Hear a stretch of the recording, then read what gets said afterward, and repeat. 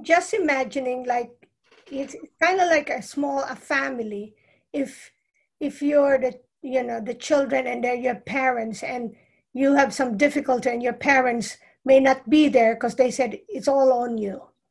But what can you say about those corporations and on those individuals that are really on the top 1% or 5%, and they keep donating. That's what I hear, or there's some statistics there that they give a lot of money to um, a lot of projects, like non-profit organizations, and just also not sociopathic, but sociological issues that organizations, like even non-government NGOs, but they keep giving that. But they may also have their money in the same corporations that are not really very helpful for the rest of the population. So what I say about that is that might be a nice way for them to assuage any remote sense of guilt that they might still have. Okay, but because of cognitive dissonance, rich people tend to think that they are very deserving of their wealth, even if they've depleted entire infrastructures to get it. Okay, and so without progressive taxation and distribution of wealth, that never works. Donations by rich people never fixed a social structure in our entire history. And it's a false security to say, well, rich people have a place because they're going to give to charity. Bill Gates did not give anything till charity till the end, till he was worth $80 billion. His father had to get on TV and say, no, he's got a plan. He's going to give. So he created a foundation under the concept of strategic giving, which means Bill Gates wants to vaccinate all of the third world, even if there are vaccines that are even outlawed in other countries. He's not too particular about the safety of vaccines. And he wants to vaccinate children because then his assumption is, and this was actually written down, that the people in poorer countries will be able to have less children because more of their children will survive. And if more of their children survive and they have less children, they will be richer. And if they are richer, they can buy Microsoft products. So his foundation in its conception was to create more customers to make him richer. Okay, so big misconception to say that donations, and sure, it's wonderful. If I had enough money, man, I'd give it all away. That's fine. Okay, but that doesn't take care of Social Security. It doesn't take care of Medicare.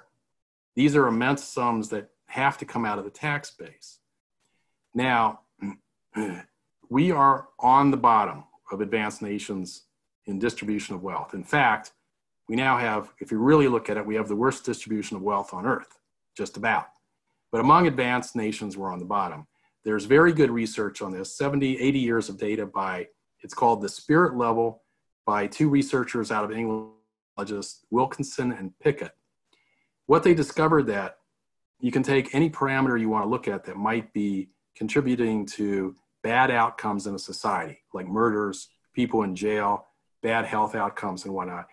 Or you can look at parameters that create good outcomes in a society. And they looked at 15 advanced nations and they looked at the 50 United States and compared them. Okay, and they had decades of data. As it turns out, the single strongest correlate to good outcomes in a society and having less people in jail, healthier everybody, including rich people, is equitable distribution of wealth. That's the only factor that influences everything, which is why they called this the spirit level. Now, it doesn't matter if you do it through welfare, through equal opportunity and support system. It doesn't matter how you create equitable distribution of wealth. If it's progressive taxation, if it's a flat tax, it doesn't matter. The more equitably wealth is distributed, the better your social outcomes, period. So New Hampshire and Vermont as examples. Vermont is kind of a hippy-dippy state. That's where I would live. And they do a lot of social welfare and everything else. New Hampshire is kind of like a live or die state, but they take care of everyone and do a lot of equal opportunity and support systems. They both do well among the 50 United States. the states in the Deep South, who have been way behind on social efforts and still are, do the worst. So it's direct. I mean, there isn't any doubt that a society that is better off and a society that is happier, take Norway, the happiest society on earth, all their people. Nobody is in fear of starvation. Nobody is in fear of being destitute when they retire. Okay. If you look at longevity, the 5 longest lived communities in the world, the 5 common elements are a plant-based diet, having legumes in the diet, family comes first, everybody has a place in the culture and nobody is left out or left alone or left destitute, and people are physically active throughout the day. Okay, now we don't know how to weight these factors, but once again, you notice that the social construct of everyone being taken care of is ultimately important, even for longevity. So I don't know if this is exactly answering your question, but having rich people give donations to assuage their inner guilt that they don't even know about, I don't think it's a good answer. Because like I heard today that they're going to release, I'm not sure if true, because I stopped listening to mainstream news. So they said that they're going to distribute again money. So I know that others who for years now, they haven't been working and they're in welfare. So they're just happy to receive it. But then I kind of worry also that the economy is really going down because a lot of businesses are not operating the way they should operate. So what do we do with that, or how do we take that? Okay. Yeah. Well, if we go a little over here, is that going to be okay? Or yeah. Okay. Yeah. I want to know how much I should go into to answer that question. So, People, Americans in particular, are brainwashed. Okay. They've been brainwashed over a long period of time, such as socialism is like communism. Well, the best democracies that do the best are social democracies. They have what the right on this end would call socialism, but socialism, communism, capitalism, it doesn't matter. There's many, many isms. You have to use the tools that you need in a society to make a society work. So social safety nets make a society better. Now, Americans get brainwashed by statements like government is just interfering. You shouldn't have a government. No, that's not true. You shouldn't have a government that's directed by rich people and is part of a plutocracy, an oligarchy, a kleptocracy. You shouldn't have a government that's enabling rich people to further steal from everybody. You should not have that. Okay. So it's not that government that shouldn't do anything. Government should do what it's supposed to do. Our government's been bought and sold. When the Russian mob came to America in the late 70s and laundered their money through Trump's properties, they were delighted because they said, oh my goodness, bribery in America is legal. In Russia, we have to keep it under wraps. In America, you just hire a lobbyist and you bribe the politicians to do what you want. Now, you see, so Americans think that we live in a democracy, and they're brainwashed into thinking things by statements like, we're still the best damn country on earth. We're still the most free country on earth. Well, not if you are the bottom on distribution of wealth. You're not that free. Okay. And what you're kind of asking is, well, what about the cost? Okay. Americans have no concept of the costs of socialism for the rich. The bailout of AI, which was one corporation, one time, was equal. That one bailout, one time, was equal to what we spent on public welfare, all public welfare, from 1990 to 2006. 16 years of what we spend on taking care of everyone that isn't well off in one corporate bailout. Now, every day we do a corporate subsidy or a corporate loophole or a corporate tax haven. If we got rid of all that stuff, instead of having a sociopathic society, if we had an equitable society, no one needs food, no one needs shelter, no one needs to worry about an income, nobody needs to worry about retirement, and we would still have a surplus. That's the fact of the figures. if you adjust for real income, let's say you're a young couple right now, and this work here is, oh, I will get the reference in a minute. This work here, though, is in a trilogy, an economic trilogy, starting with the book called Perfectly Legal, How the Tax System is Screwing You and Everybody Else. Okay, the second book in the series is called Free Lunch, and the third book in the series is called Fine Print. Just look it up on Amazon. The author was given the tax beat at the New York Times. And everyone, all of his colleagues said, oh, this is terrible. This is the most boring thing. And he learned a lot about economics. And he pointed out in his first book, which is 10 or 12 years old now, so go back 10 or 12 years, and it's much worse now. So if you would really adjust for real income and you're a family raising 2 kids, and you're going to put them through college, everybody's going to have a bank account. Everybody's going to be reasonably comfortable and safe. The break even for that is $500,000 a year. Now, as it turns out, over a lifetime. Now, as it turns out, and this is why everyone in the household is now working. This is why both parents always work. And so you have a lawyer and a doctor in a household. They're making, let's say, a combined income of $400,000. They're still not breaking even in these terms. As it turns out, if you distributed the GDP and you had an equitable bell curve distribution of wealth, the median income in America would be $500,000. The median income in reality is $50,000, 10 times less than it should be on an equitable distribution of wealth. Okay, so, and that would still leave us, that's not going into debt. Okay, that would be just based on our productivity. Okay, so people don't understand that if we took away corporate loopholes, corporate tax breaks, and corporate subsidies, we still subsidize oil, for goodness sake. We subsidize monocrop corn instead of small family farm organic food. So if we just took away all the major subsidies for big business and let them break up and stop being monopolies and everything else, we would not only have a surplus, nobody in this country would be hungry. And if we did the same thing globally, it'd be the same story. So once again, back to the master-slave dynamic, this is what you get.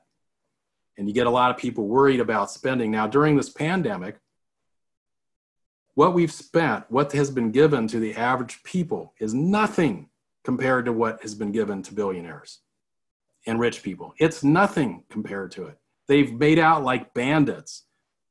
You know, Mr. Trump has helped his cronies make millions and billions off of this pandemic.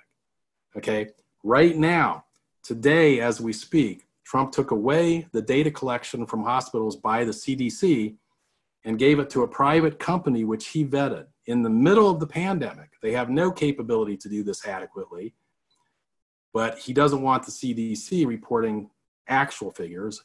And I guarantee you that the implication is that this is being reported on by NPR right now, that they have changed their story about how, oh, it wasn't just given to this company, there was actually a vetting and many people applied for it. Apparently that's not true necessarily, but it looks like this company is in line to get many, many contracts in the future.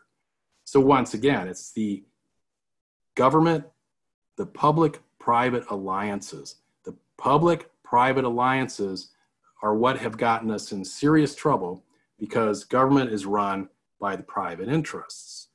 I will give you one medical example that haunts me every day, and this one has to do with vaccinations. If you read a book called The HPV Vaccine on Trial, Finding Justice for a Generation, just Google that on Amazon and you'll find it. This was written by a bunch of lawyers who represented many of the women who have been damaged by the HPV vaccine. The HPV vaccine was an invention by 2 guys at the NIH. So it was funded with public money, with your taxes and my taxes. Okay? That's the first point to understand. The invention was new. It was a DNA-like particle, and it's a similar type of technology to what they're talking about with Moderna right now to do a corona vaccination. Okay, so once this thing was invented, they pushed it through testing. They actually gave the safety testing and the clinical trials to Merck, the drug company. Merck basically had 3 groups: an experimental group, a pseudo placebo group, and a placebo group. Now, the the experimental group had the DNA-like particle in the vaccination. The pseudo placebo, the false SIBO group, as they term it in the book, had everything, including aluminum, mercury, whatever, except for the DNA-like particle. And there were 1,000 people in each group. This is the initial studies. Now, they had a saline group of just saline solution, which has nothing about the vaccine in it, and they had 250 people in that group. Okay, so there were no deaths or side effects in the saline group. The deaths and side effects in the other two groups are equal, and Merck casually said, there weren't enough people in the saline group, we can't use that as a placebo, so we're using the second group as the placebo. So in other words, the safety testing was entirely invalid. And if you look at all of the HPV type vaccines and all of the safety testing, it was equally rushed and equally poorly done. They confounded phase 1, phase 2, phase 3, phase 4, and they overlapped the trials before they knew anything from the first trial. So by the time they were doing phase 3 or 4, they hadn't even gotten the data back from phase 1 or 2. Okay, and then without scrutiny, and there's some very big anomalies about deaths and autoimmune disease and everything else that happened to the volunteers, which was not scrutinized by the FDA. It was not noted in the New England Journal of Medicine when this stuff was published. They have advertisers too, you know. They knew about the data, but they did not publish the negative data. So it was rushed through every committee, the entire process. The first year, Merck made something like $1.2 billion off the sale of the vaccine. The two inventors got $100,000 kickback each, and the NIH got $1 million kickback the first year. Now, this is what I mean by there might still be ethical doctors, but medicine itself is part of the sociopathic society and has become corrupt because of the buy and sell nature of what we do. If a doctor did this type of behavior, he'd be in jail. But because this is the way we do things, you know, not to mention that the companies are held immune from any liability for anything that happens to people. Okay, not to mention that despite the fact that this is an unethical and unscientific methodology of creating vaccines, brainwashing, what we don't want to believe about ourselves, has seen to it that almost, you know, the vast majority of physicians and healthcare professionals think that if you talk about this in any negative way whatsoever, you're a nutcase. Okay, but I'll tell you what, the Moderna vaccine, the COVID vaccine, is a new mRNA technology that has not been tested. What it does is it infects all of your cells with an mRNA-like particle, and the information on what exactly that is not very clear. This tricks the nucleus of your cell into producing a protein which attaches to the outside of your cells and creates an antigen, which then evokes the immune response. Now, what this does in the long term to your cellular dynamics and structure is a complete unknown. What it might do is not being talked about. Okay, now you can contrast this with the COVID vaccine group in England, which is not going to be based on a profit motive. It's going to be in a single payer system where nobody makes huge profits off of it. What they've done is they've infected a viral cell and had the virus produce the antigen. Then they infect you with a virus that presumably doesn't hurt you. So at least they're not infecting your cells. They're hijacking a virus to produce the antigen, which in theory is going to be a lot safer vaccine. And in theory, because there isn't as much profit motive involved, they will do better testing than what we're doing. But I will tell you right now, hands down, no one's ever sticking me with that vaccine. Okay. I didn't even know that there's a difference of the vaccine, like in one country than the vaccine here. So yes. That's what I heard from you. Yeah. There's probably a dozen different manufacturers with a different take on this. Yeah. Okay. And the two major ones are the two ones getting the most scrutiny are the ones I mentioned. Okay. But in America particularly, and it's true around the world, but in America particularly, you got to remember, fast profits can outweigh the risk. Yeah. This has become the American way, which I'm certainly ashamed of. Okay, so then I think the issue becomes, what can we do about this?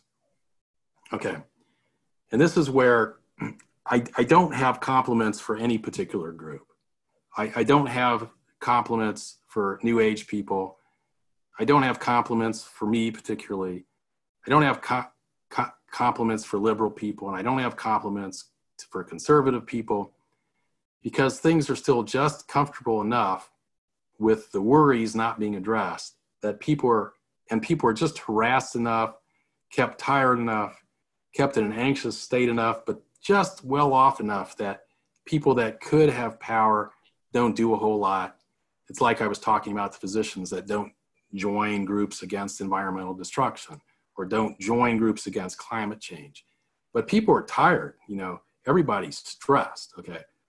But I don't have compliments for any specific group, because the only thing that's going to cure this, how do you cure a sociopathic society? How do you make your medicine better? How do you change the entire structure? Okay. And the things that are needed to change our social structure are things that have been needed for a long time. We've done bits of them. We've had great theorists and great statesmen tell us what to do, but then that gets exported to other countries. They implement it and they have a better culture, and then we don't do it because it doesn't fit the conveyor belt system of this many in, this much money out. Many people across Europe, many thinkers across Europe and the rest of the world think that this export by America of the almighty dollar first has undermined heritage and culture everywhere. And to an extent, it really has, through what was called the Washington Consensus, where the World Trade Organization said, unless you liberalize your markets, unless you let the big corporations come in, unless you let the free flow of money happen without restriction, then you can't belong to our club. And the countries back in the 80s that were up and coming countries that went along with it got severely hurt. Okay, the countries that stayed out of it, like China, and did their own thing, did pretty well monetarily. Okay, so we've exported this. It's always better to let businesses run things, this concept. It's not. You have to regulate. If you don't regulate, you just are going along with the biggest brainwashing myth of all, is that there's such a thing as a free market. There is no such thing as a free market. Markets are created by the rules, the economic rules that societies apply. And when the rules are bought and sold in the favor of rich people, your market subsidizes the rich. That's what we have. So the notion of a free market, there could be a market that's freer for everyone and everyone gets more wealth, but it's not what we have. Okay, so what can we do about it? First of all, I don't have a lot of compliments for everyone, because the only way you're going to cure a sociopathic society is through unified activism. Now, the book everyone should read on this, everyone, I would make it a requirement to vote, if you had to read one book to vote, is called Welcome to the Revolution, Universalizing Resistance by Charles Derber, the same guy that wrote a book called Sociopathic Society back in 2012. He's a sociologist. Welcome to the Revolution talks about silo activism. We have plenty of good people working on their cause, Greenpeace, Save the Whales, climate change, save the forests, protect the animals. Now, all of these things are easily undermined and have been over the last 2 years by one psychopath writing a signature in the White House. Okay, and he has set back environmental protections and social protections decades just with his signature, and who he appoints to regulatory agencies, which are now all churning out things for him, not for environmental protection even. Okay, so how do you fix this? You have to get all the silo activism, which is very energetic people on one cause. Everybody has to unify, and way, way, way more people have to become activists in some way. This is why I don't have compliments for any particular group. It does no good to be very spiritual and holistic and help the people around you. To the extent that it's monastic, it's not helping. To the extent that it's activist and community-based, it is helping. So and we have so many of that subcultures, or subgroups, and sometimes I feel like, or I hear that some group, they cannot seem to see that they have to connect, or see that, the concern of one group is still a concern of the other. So instead of specializing too much on one particular agenda, then if one could, expand their thinking more and their perception more. Because I see that also in holistic nursing, when there's some who claim they're holistic nurses, but then they cannot even see that relationship of what's happening now. Okay. That's also sad for me to see that. Yeah, it's a really good point, and it gets to the thing. And this is my latest project. This is what my brain is working on. I don't know the answer, which is frustrating for me because I always think I know the answer to everything. Internists, most internists, we're so trained and tested. We're all big know-it-alls, and we all talk too much, or we're real quiet and think too much. So, but I don't know the answer right now, and I'm not sure the book actually gets to an answer, but it does get to some suggestions. And the big question is, how do we unify the silo activism? How do we get all activists out onto the streets? I will tell you, from my experience, my various trainings, all of them, the conclusion I come up with is, if we were an activist society and we cared about this country, most of us, 70% of us, would be out on the streets every week just to meet the challenge that we're looking at right now. If we were to meet that challenge. So the goal would be that the 7 out of 10 Americans who actually are progressive and who actually want all of the things that someone like Bernie Sanders talked about, universal health care, get rid of student debt, enhance Social Security, Medicare for all, all this stuff. If those 7 out of 10 people really, really would understand how much dire straits we are in and really felt they could act on it instead of just think about it. We all in this country have a big tendency to think that since we can conceive of something, since we can have an opinion, since we can still function, that we're actually doing something. Okay, and we also tend to think that since we are helping the people around us, that we're doing enough. We also think that that's all we can do. We also tend to, in the New Age world, we tend to think the more spiritual I become, the more it shines a light, and that's just, well, that's what many spiritual cultures have thought and sat there thinking that right when the conquistadors came in and cut off everybody's heads. Okay, so we had a trend in spirituality where we went from monastic religions, where the most important thing was the monk with his beggar bowl, to a religion that said the most important thing is the works. The most important thing is what you're doing and who you're helping and what you're giving up, not how much wealth you're accumulating. In America, much of Christianity has become a money cult.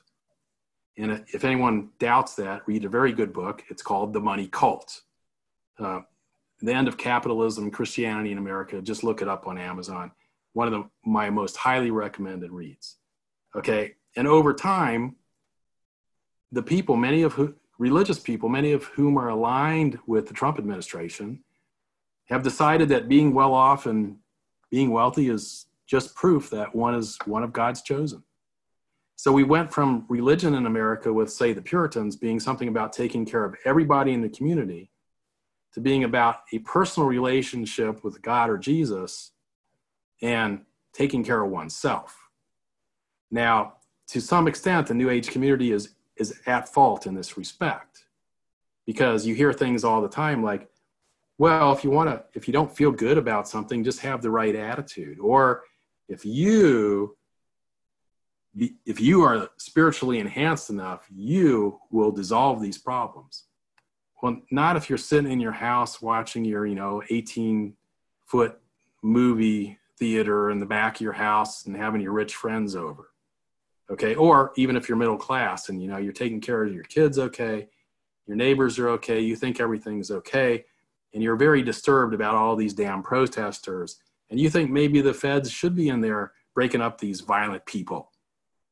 But you have no clue as to why those protesters are there. So, back to what can we do? Okay, the main thing is to unify activism, but what you can do, what I can do, first of all, concentrate on food. Demand that you get organically grown, small family farm food.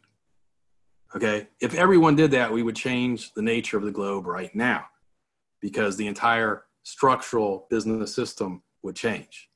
Okay, you're not going to get it unless you can go and look for it. But right now, that's an elitist activity. I was shopping in a farmer's market today, and they wanted $2.50 for an organic tomato, fresh off the vine. Okay, $2.50. Who can afford that? Okay, per tomato, and they were small tomatoes. Okay, that's, by my calculations, it was $7.50 a pound. I can go get organic tomatoes in Kroger for $2 a pound, but they're not local, supporting the local economy. So you got to say, well, what the heck is happening here? Well, what's happening here is that these people have a community shared food thing where people that join and pay them so much a month get what they send them. So they go to the market first and they jack up the price 3 times and say, if I can sell it for 3 times to the rich people, I make a profit, and then I send the leftovers to the people paying me on a monthly basis. This is the good entrepreneurial way, right, in America? But this is the way America has always suffered with this entrepreneurial sense. Okay, everybody should get the best deal. Demand good food. That's the first thing. Demand therapies that don't give you a drug and don't give you surgery. There may not be an option sometimes, okay? But unless you're going to die, demand something else, because that, and there are doctors out there doing this. There are nurses out there doing this. There are DOs, MDs out there doing this, functional medicine. Look at the website, functionalmedicine.org. At least they're looking at underlying disease mechanisms. They're not perfect, but at least they're going to give you a supplement before they give you a drug, and it's going to be based on lab measurement. Look at homeopathic.org. There's energy medicine. It's systematized. It has an evidence base. It has 1,500 clinical trials, 22 out of 24 positive meta-analysis, and it cures many diseases that medicine can't touch.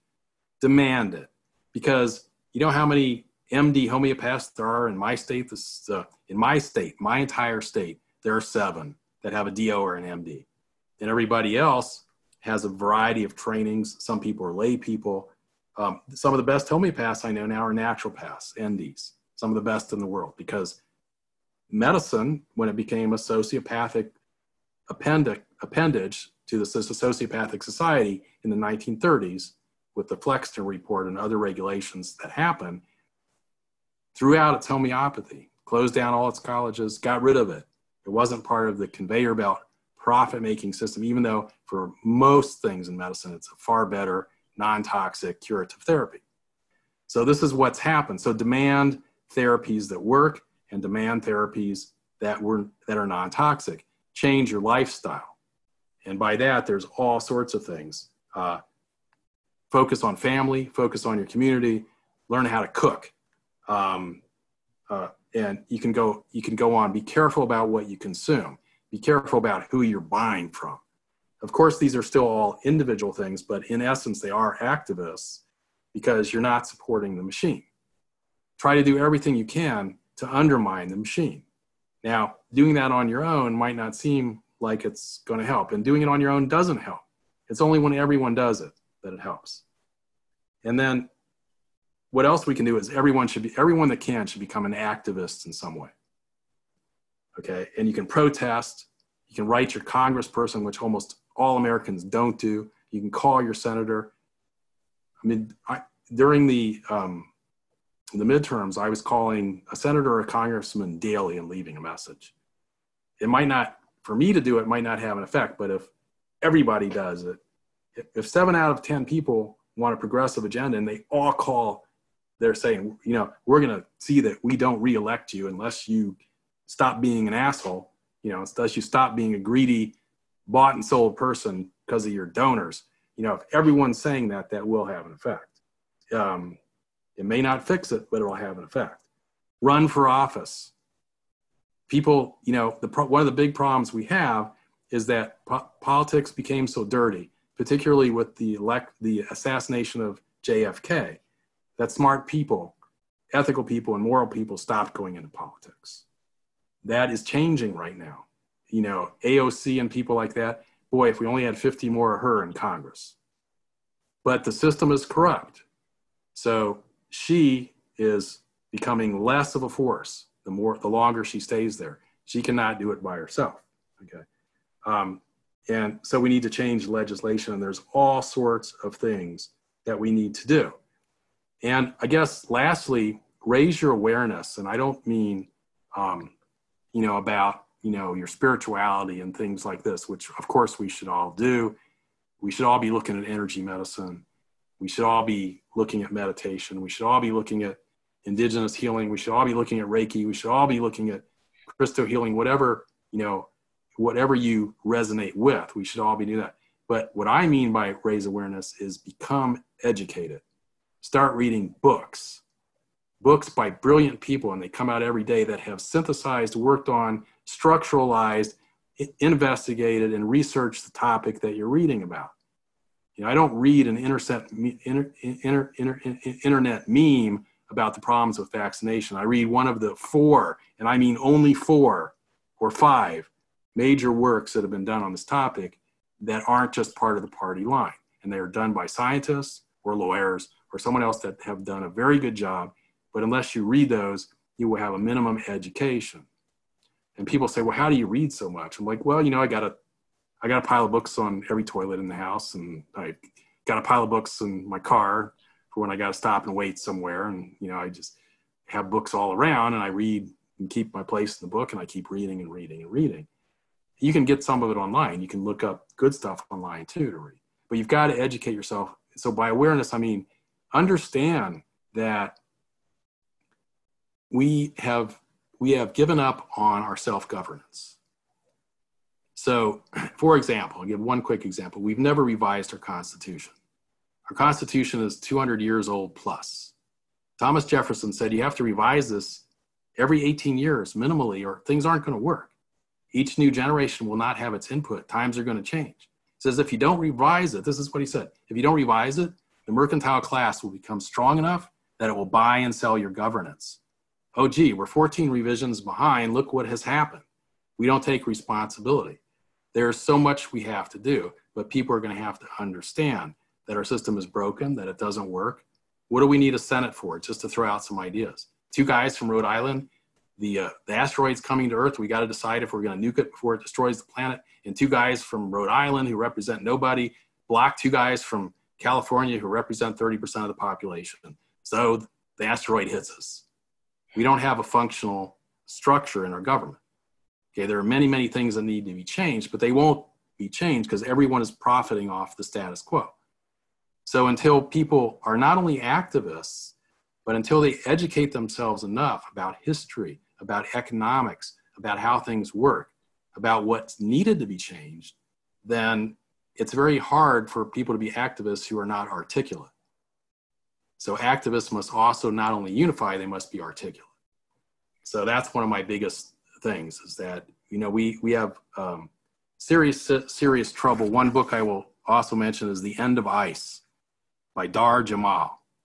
And Dar Jamal is an American who was a reporter during the Iraq War, became good friends with a lot of Iraqis, and he's been an avid glacier climber and mountaineer and nature person his whole life, a great rock climber and everything else.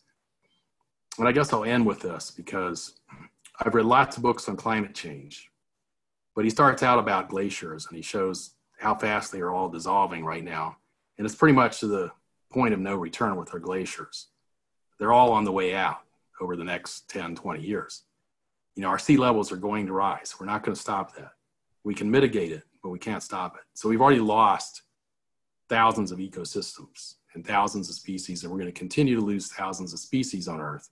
And we're going to continue to have problems because of our overconsumption and our overuse of fossil fuels and our ignorance and our willingness to sit in our house and be comfortable instead of being an activist about this. But he goes from You know, if you just go to the end of ice on Amazon and you look at the table of contents, you'll see that he goes from the glaciers to the American forest to the Amazon forest to the islands and the fate of what's going to happen in the islands, and back to the mountains and the glaciers. And every chapter of this book, I had to take a break because it about had me in tears.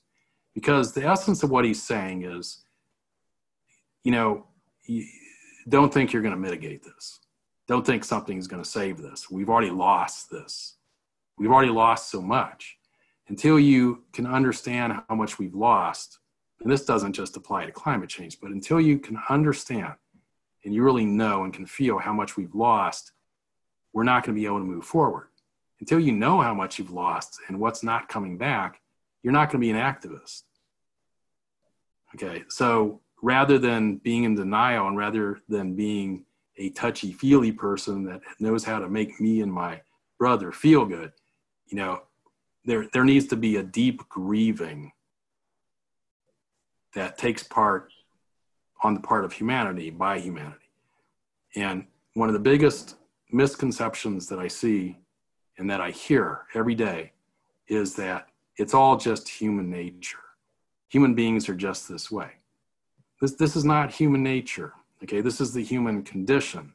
There's a difference. And as I started my ranting and raving with, I said, origins of life were based on cooperation and taking care of it, more or less, okay? And so the human nature is that we are good custodians of the planet. You can go to many religious things, but you go to the Bible and in Genesis, it says at first, when the God creates the earth, he's saying, let there be light, let there be water. But when he starts getting to animals, he starts talking about, he says, every species on earth, every animal is to be fed and taken care of. All of them. This is right in Genesis. So right there in Genesis, it's giving humanity this directive that, you know, I'm giving you this beauty. Take care of it. Don't piss on it. Okay. So, you know, human nature is that. The human condition is what happens when you have greedy people. And I would just like to end with that distinction, because if you hear this is just human nature to want more money than everybody else, a red flag should come up. You're being lied to again. It's another brainwashing technique. Don't listen to it. You covered a lot. I can't help it. I was about to ask, what does it really matter who is the head of the state when the structure is still so broken? Emphasis on who's president. Donald Trump is a result of our sins. He's a result of the sociopathic. You never could put someone like that in the presidency unless your social structure created the opportunity to do that. You know, I will mention another book, The Dangerous Case of Donald Trump. 37 psychiatrists and mental health professionals analyzed the president. The APA broke tradition and said it's our tradition not to diagnose politicians. But in this case, we're making an exception because the danger to the planet and to people is so grave. First, it was 27, and they just came out with a new edition last year. It's now 37 essays. Another book to read is called Malignant Narcissism and Power. And this is psychodynamic analysis historically about malignant narcissist leaders and what happens. And there's a very good quote I vaguely remember at the end of that book that says, you know, well, there are these followers, 20% of people still support this guy. He says, well, just because they're out there doing things doesn't mean they're not mentally ill. You know, you can have 20 or 30% of your population in a sociopathic society that are severely mentally ill and appear to be normal. So, what matters is, do we create a structure that puts good, moral, smart, concerned, enlightened people in place? And so it matters. You know, Bernie Sanders would matter immensely compared to Donald Trump, but he would only be able to do so much because the corruption is going to still be there. You know, and until you fix that, until you get money out of politics and stop buying off for politicians, stop having legalized bribery and all these things, nothing's going to really be changed to the extent that we can act rapidly the way we need to. This is why the input from a unified activism becomes so important, because we're already way behind. We got a 50-lap marathon and we've let everyone else do 20 laps. Now we got to catch up.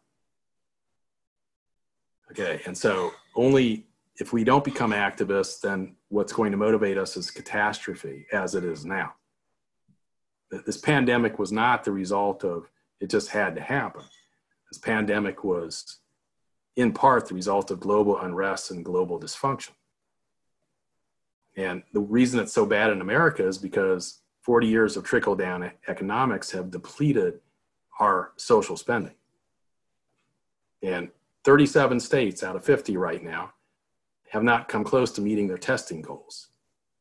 You know, when South Korea, Vietnam, and places like this can meet their testing goals and shut down this virus and we can't, it gives us a new status in whether we're a first world country or a third world country. Okay, so yes, you're exactly right. Unless we fix the system, unless we change that, it's going to go up and down in a downward spiral instead of up and down in an upward spiral. So for all those listeners and those who are aware that these things are happening,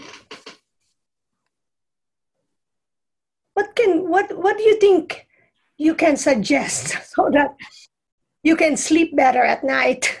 Well, I think I kind of went over a list. I mean, by all means, do not give up your ability to become centered within yourself. I mean, that's very, very important, but demand the proper food, demand the proper therapies, demand things from your politicians, start doing that. See, in the 1950s, American communities started to deteriorate. And there's a great book that was written quite some time ago on this, Putnam out of Harvard, called Bowling Alone. Because from the 1950s on, after World War II, gradually, and then especially after the 1960s, people stopped going to church. People stopped going to community meetings. People stopped writing their politicians. People stopped donating to causes compared to what they used to do. It was far better in the 1930s, even during the Depression, than it was afterwards. Okay, so communities fell apart as well. And he tries to analyze why this happened. And if you look at it, he only knows about 50 in that book. And I really wish he would do an update with more data, because in that book, he could only account for 50% of this effect. One was something about the TV generation. So now we don't just have the TV generation, we have the digital age generation, okay, being responsible for the destruction of local communities. Okay, and there were various things. One of was that 2 people in every household had to work, maldistribution of wealth. So everybody had to work. There was no organizer at home to help keep the community together and keep the neighbors together. I mean, I live in a suburb. Everyone has a half-acre yard, and I live in a subdivision, and there's maybe 50, 60, 70 houses, and nobody knows each other. Yeah, you know, it's like, so our community has become global. We're trying to figure that out. Okay. There's no block party? There, yeah, exactly. There is once a year and nobody goes to it. Once a year. That's not a lot. Right. So you know, so I can go on and on about this, but I would say what can we do? I kind of went over the list: food, therapies, become an activist, take care of your family, get involved in your community, but more than that, start getting involved at a federal level and a state level. Complain, call your politician, write, send letters, donate to causes. If you can't be an activist, donate to causes that are trying to stop this crap, okay? Because we are in really, really big trouble right now. I've been around for a while, like you said. I started paying attention to politics when I was in high school and I watched Watergate on TV. I'll say two more things. If you don't believe we're in big trouble, can I convince you? Well,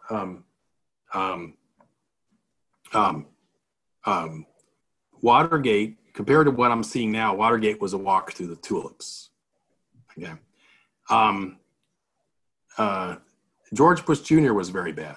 He went into Iraq in an illegal war, and the result was 200,000 to 600,000 innocent civilian deaths. He's nothing other than a war criminal. I'll make that statement. Try to argue that, you really can't. We're the only country that's dropped 2 nuclear bombs on people that we didn't have to. We could have dropped them offshore and said, see, surrender or we're gonna drop them on you. We could have done that. But dark forces wanted to know, they wanted to study what these things would do to people. Okay, this is America. We had how many hundreds of years of slavery, Jim Crow, and we still operate on a master-slave dynamic and we haven't fixed it. You must understand what our faults are. Okay, so this is another thing that one can do is stop thinking that we are good and that we can rest on our laurels. We cannot. Okay, and so protest, become an activist, write, do what you can, and keep your balance going, of course. I don't have all the answers here, but that's what I can say. So. And so what does Dr. Tom love most in your life right now? Writing poetry, meeting people, traveling, composing songs, which is mostly on the piano,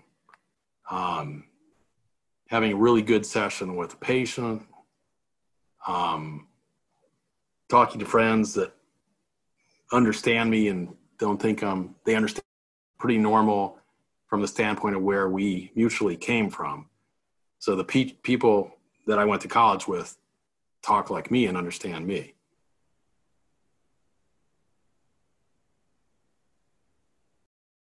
Alone, cooking, definitely cooking,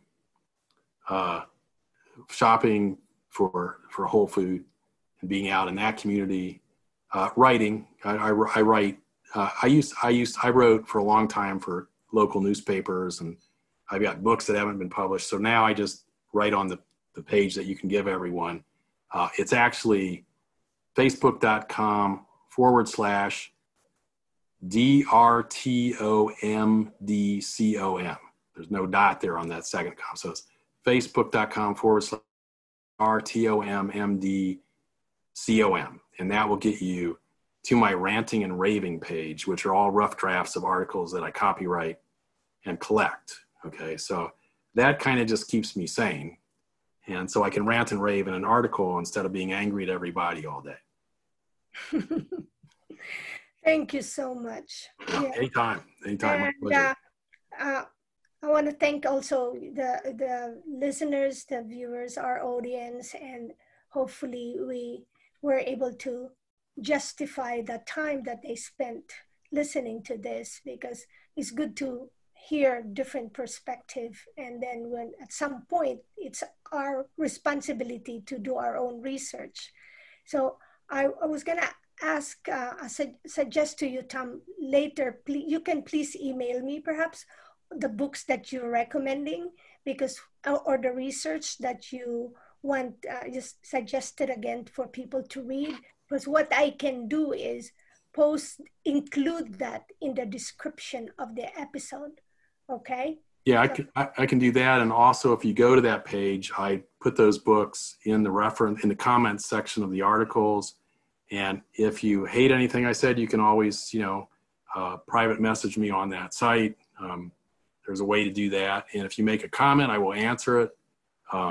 If it's like an inappropriate comment, I'll delete it. But I've never had an inappropriate comment. So anyway, that's another way to see the books. And I'm always coming up with new books, and I'm always putting them in the comment section of my own articles.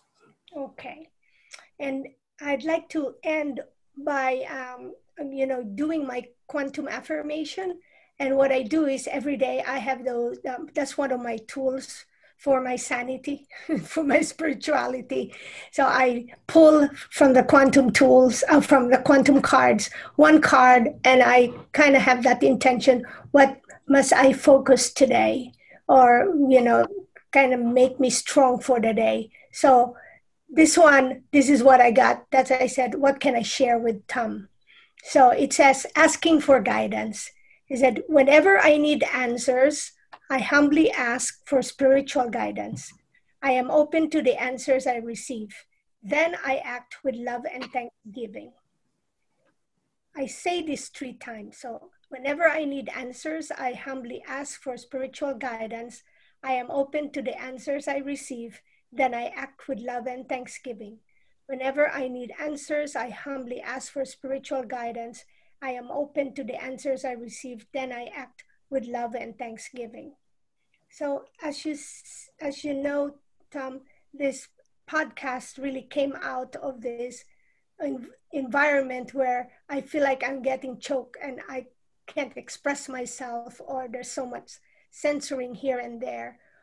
So that's why I said, okay, it's time to give birth to something that I can invite others to have a platform and express their observations, their experiences that might be helpful for others. And hopefully we could have an impact this is my form of activism. Yes. Okay. So thank you so much again. And I'll make sure I put all that information. Now, I'll send you the link of this, and I may do it I may split it. Just give chance. Sometimes I do the whole thing and then I will split it for people who said, oh, this is too long. I want, but they have a choice. Here's a shorter one. If you want the next one, then go ahead and do it. Okay? Okay, sounds good.